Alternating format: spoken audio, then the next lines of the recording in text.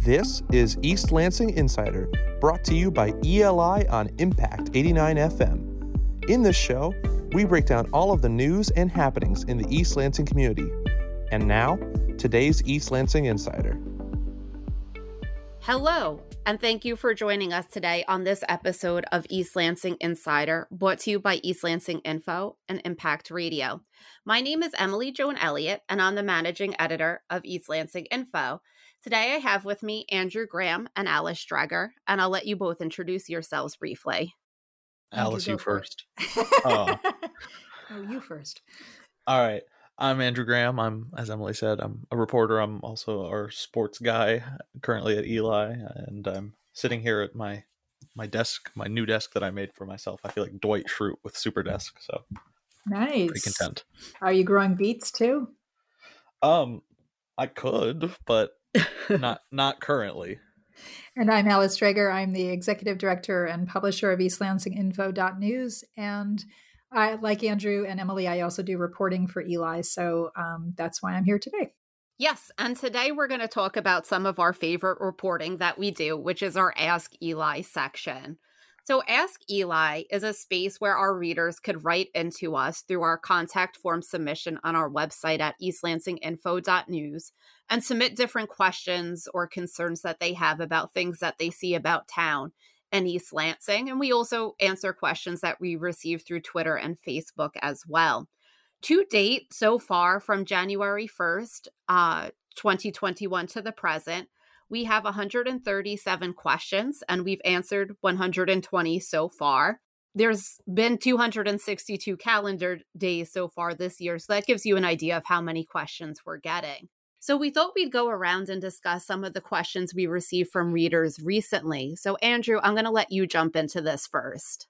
Gotcha. I would assume the first subject I'm covering is flooding, and I don't have a specific question in front of me, but we've received a number of inquiries, particularly recently, about this issue, particularly following the August 12th floods.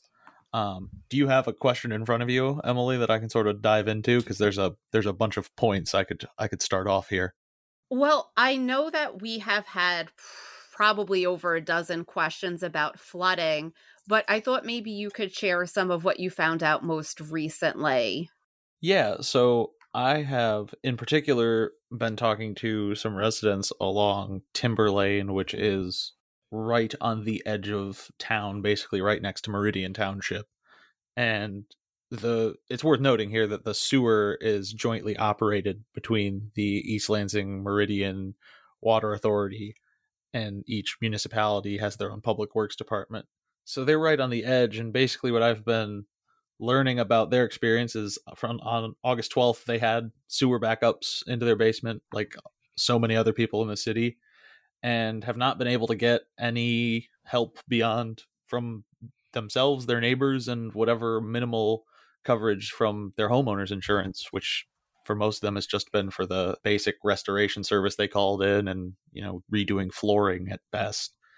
And they've kind of been, I've used the term hot potato a little bit, of neither municipalities willing to be on the hook really for any of it. And they're just going further down the road, the people on Timber Lane, of trying to not have this happen again, which is pretty much where most people in the city are. And then we're recording this on Tuesday afternoon, September 21st, and they had a meeting, some of those residents, with Nicole McPherson from the city of East Lansing. She's the interim or temporary head of the Department of Public Works, and folks from Meridian Township, where they came out and met. And the gist of the report I got back was that they were just kind of talking in circles, and no real progress was made on what can be done and what happened there. And residents are still feeling pretty much where they were before the meeting. So that's sort of the specifics. I'll have a story on eastlansinginfo.news at some point about this in the near future, I'm sure. In some ways, this story is starting to remind me of the big BWL outage of 2013-14, where people really feel like they're falling between the cracks in terms of getting basic service. So I think this is going to continue to be a big issue for us as we go forward. And just in talking about the flooding, I think it also brings up, with our focus on Ask Eli, Ask Eli sometimes it also becomes Tell Eli. When people in the community think they can contribute to our reporting, they send what information they've had, and we've received videos and pictures, and I think like a 67-page study to residents conducted about what had happened with the flooding. Yeah, it's a good conduit of information. Very cool. In a way, we've been flooded with information about the flooding, but we appreciate people contributing all that. So, Emily, you got a question about construction ongoing on Bircham Drive. Can you tell us a little bit about that?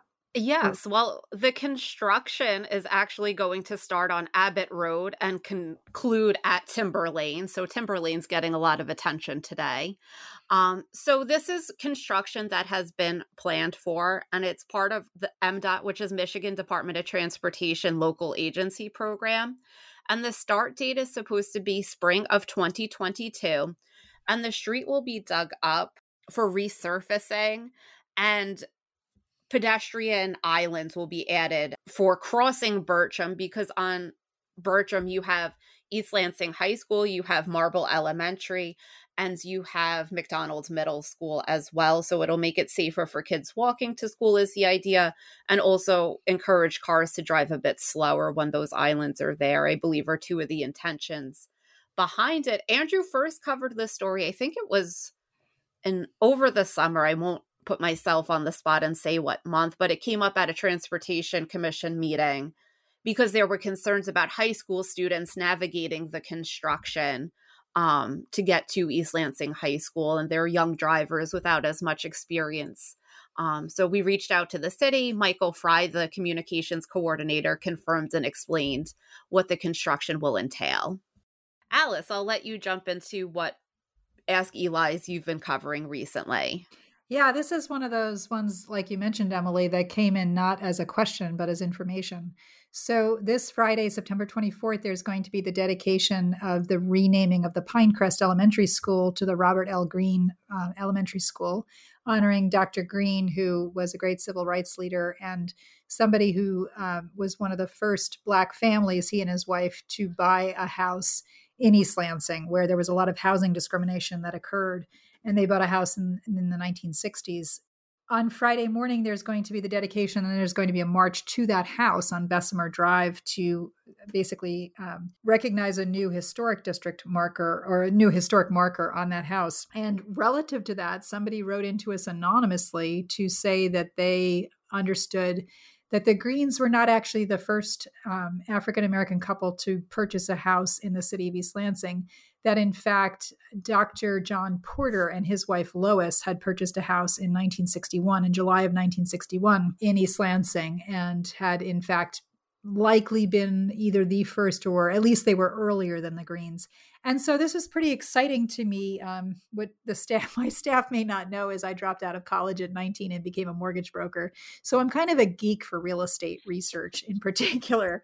And so I didn't get from this anonymous tipster what the address of this property was. So that made it challenging. But I contacted the East Lansing Public Library and asked them if they had a directory from 1962 of residents. And if so, could they look up John Porter and Lois Porter and tell me where they lived? And the answer was they lived at 1551 Snyder, which is just on the east side of Hagedorn Road, kind of near Marble. And then I contacted lawyers that I know who have access easily online to deed and mortgage records, and they sent me the deed and the mortgage. And indeed, it's true. The Porters bought a house in July 1961 at 1551 Snyder in East Lansing, and it was in the city of East Lansing at that time. We thought it might not have yet been part of the city, but it was.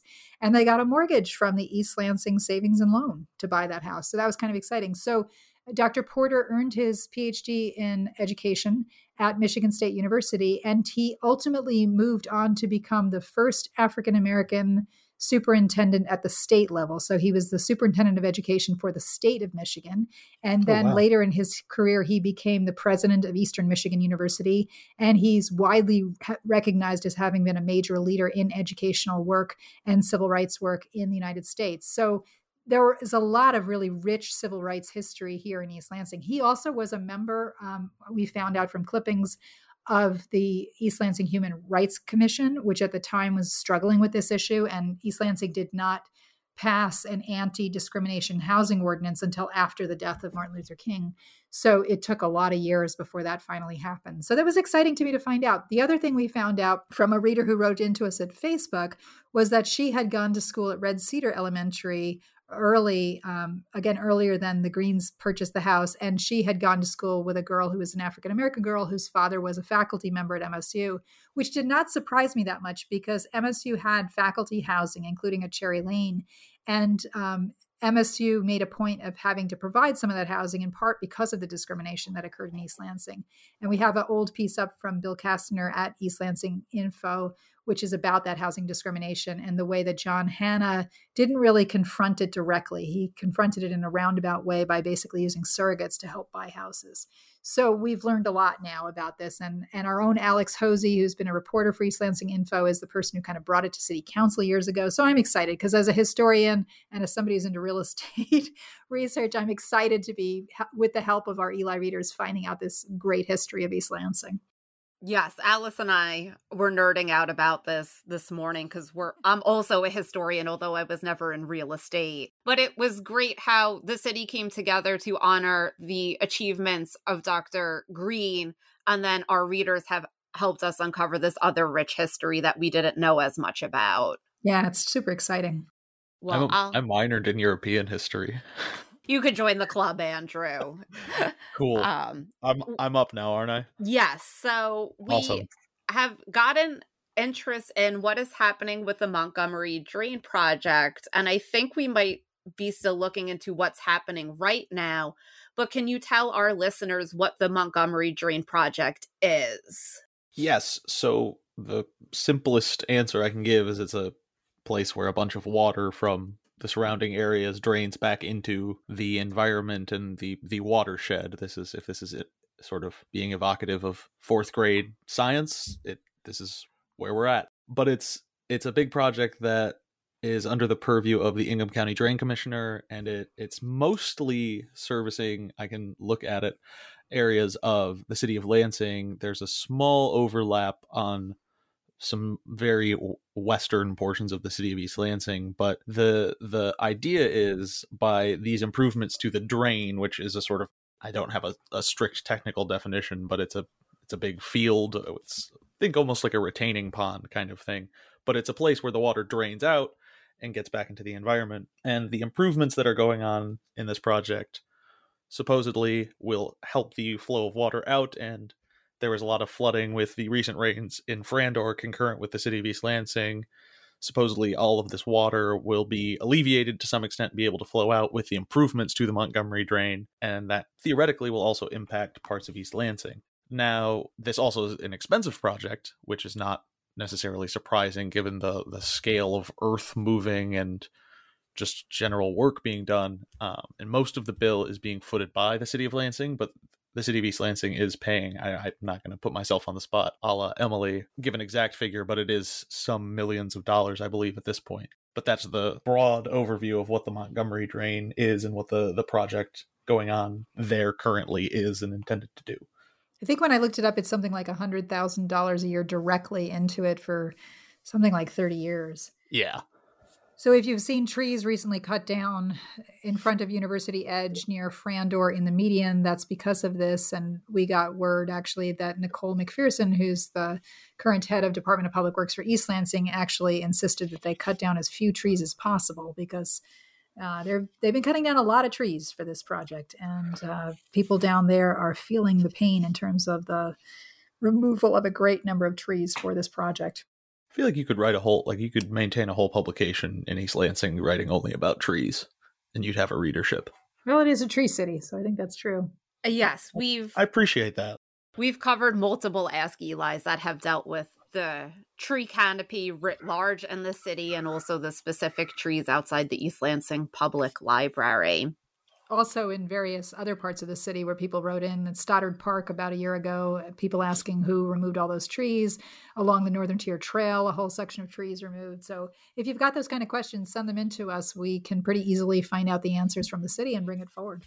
So Emily, you had a question come in about school buses. Yeah, so this one originated from chatter that we saw on Facebook about busing with East Lansing Public Schools. So the issue had been that the pickup times were constantly changing, and sometimes students were waiting because they had one route was supposed to be run and then the same bus driver was coming and doing a second route. So readers were interested in knowing what was going on. So I reached out to Superintendent Dory Lyko to ask what was going on with the busage. And she did confirm that there is an issue with a shortage of bus drivers from Dean Transportation. This district has 12 routes that it runs each morning and each afternoon. And typically on an average day, the district is short 1 to 2 bus drivers. Superintendent Lyko suggested that I reach out to Dean Transportation for the specifics of how they're trying to recruit workers. And I did call them this morning, and they immediately called me back and have forwarded on my questions to the powers that be. So we're waiting specifics, but I did find out on their website that they are offering sign-on bonuses for people who have a CDL license, which is you need to drive a bus. And for those that don't, they'll get a smaller bonus, but they'll also get the training. But training takes time. So there's an issue now of Dean hiring bus drivers, but they might not be ready for several weeks or a month to take over these routes. So according to Superintendent Lyko, you have some of the administrative staff at Dean are now driving some of the bus routes. And there's also problem solving by having some drivers complete their regular routes and then circle back to run an uncovered route or a portion of an uncovered route. And the district is also meeting with CATA to discuss opportunities to partner with them. It's possible the district could give CATA passes to students who might be on a bus route that could bring them to school. But there is a shortage. My understanding is it's not limited to East Lansing or Michigan. It's a national issue, but it's one that is affecting us locally.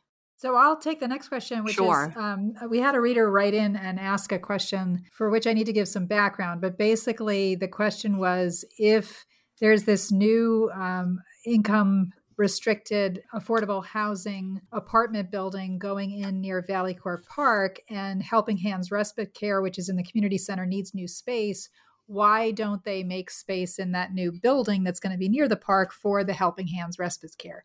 And just to give people a little background, Helping Hands Respite Care does tremendous service for the community, basically provides a way to help take care of adults with disabilities in order to give their families downtime. And so they provide a really critical service to the community. And the city of East Lansing has assisted Helping Hands Respite by basically giving them a super discounted rent at the community center. But the community center in East Lansing, which is that low single-story building that you see if you go to the farmer's market, is in terrible condition. So the simple answer is that Helping Hands Respite Care is a nonprofit charity, and the building they're currently in is a public building. And the building that's about to be built as an apartment building next to Valley Court Park at the address of 341 Evergreen Avenue is a private building. And the reason that building is getting constructed is because these developers out of Chicago, DRW Convexity, got a deal with the city to build the Abbott apartment complex, which is that big, tall apartment complex at the corner of Abbott and Grand River, and the hotel next to it, the Graduate Hotel. And under the law, which is a law in East Lansing called Ordinance 1384, when they build a big housing project like this, 25% of the units have to be specially designed so that they will attract a non-student population. This is an attempt to diversify housing downtown. So 25% have to be income restricted, so low to moderate income folks can have access to that housing, or it has to be for people age 55 and up, so senior housing, or it has to be something that can be owner occupied, like a condominium apartments. And DRW Convexity chose the first option of doing low to moderate income housing.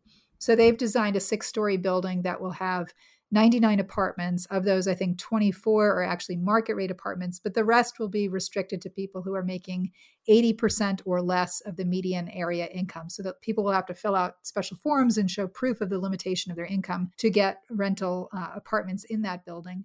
And they're actually being specially designed for families, which is pretty exciting because we do not have a lot of moderate income housing available for families, especially for folks who want to come into the school district. So that's exciting a lot of people. So the bottom line is DRW Convexity is not building a building that is meant to be a public service building. They're really building a building for profit, and it's part of this larger development. And that was simply not part of what got built in. So Helping Hands is going to be in this somewhat challenging position, and the city's trying to figure out what can be done in the Valley Court area to help them, but also to just sort of reinvigorate the Valley Court area. Great. Well, thank you for that update, Alice. And I'm going to pivot again to Andrew. As he said at the beginning, he's our sports guy. And we recently received a question that was a comment broadly about journalism and social media about boys' sports and boys' accomplishments in high school sports getting more time and coverage than, the girl athletes. So, Andrew, I know you've worked very hard for equity in sports coverage. So I was wondering if you could talk a bit about how you've approached that in the different sports you've covered. Yeah, so for me, it's part of it is how Eli goes about funding itself and doing journalism in East Lansing is where it's not advertiser based, it's not clicks based, it's not, our success is not inherently dependent on how many eyes are on something, how many people are interacting with somebody, which means there's less of a direct tie between what we maybe write about and what we can extract out of that in terms of ad dollars. So not to get too deep in the weeds about journalism, but what that means is a bigger newspaper that functions on ad buys and subscriptions and stuff like that is going to cover what gets them the most clicks, what gets them the most reads, what has more people coming to the table, which is going to be high school football and boys basketball generally. And for us at Eli, and this is something that I really appreciate about working at Eli, is we benefit just as much from writing about a star athlete on any team or a star athlete on girls cross country, boys cross country, boys lacrosse, volleyball. It doesn't really matter because we're not covering it to, we need to make enough money so we can keep doing this, but it's more, I'm covering this because it matters to this person and it matters to their parents, their siblings, their friends, whatever. But it's just understanding that the tie for me and the tie for us is how we sort of approach it as a publication is just highlighting the achievement because it's an achievement worth highlighting. And it sort of strips away the editorial, or it's sort of solely editorial, and it's not about any business side of things. And I can just go, hey, this person's a star and write about that, whoever they are, which I think is great because it means I can write about the girls and the boys track team last spring, for instance, when both of them were excellent, which is cool. And that's not always the case everywhere. And that's definitely a fortunate aspect of this job for me. And we try on the editorial side to keep an eye on these kinds of things. So Emily and I very specifically gave Andrew instructions, although he's already in this direction, of making sure we had gender equity in terms of our sports coverage, because it is really important for us to be reflective of the community. So one of the things we love that people help us with is weighing in and letting us know when we've got blind spots within the community, when we're missing something that's really critically important. In fact, one of the things we heard about from a parent this week, which we've heard before, and we are trying to pay attention to this, is that the district talks a lot about sporting achievements, but not a lot about academic achievements. And could we pay more attention to the academic achievements of our youth within the school system? And I would also just, as another thing to point out, is the girls' teams at East Lansing are just as excellent as the boys' teams in most circumstances. So it's always great to cover good winning teams. I don't think anyone would disagree about that. Speaking of schools, Emily, you and I got some information about kindergarten at Marble Elementary, and this actually may be the last question we have time for, but go ahead, take us into that issue. Sure. So at the September 13th school board meeting, I was away from my Eli work, so Alice kindly stepped in and went to the school board meeting for me. And during public comments, a parent spoke about how the classrooms at Marble, the new building, were smaller than the classrooms in the old building, which had been demolished. The number of students was larger than it previously was, and that they also have less help because of the pandemic. So I asked Superintendent Lyko, what were the rooms actually smaller? And she confirmed that they were. She said that the old Marble buildings, kindergarten classrooms were bigger than the kindergarten classrooms in many other buildings. In reconstructing the new elementary schools, they attempted at least some sort of comparability among the buildings. So the Marble ones wound up being smaller, but Marble also has the highest enrollment among kindergarteners. They are each of the elementary schools minus Red Cedar have 2 classes. Red Cedar has 1 kindergarten class and 2 classes of young fives. Marble's classes are 25 and 26 students each.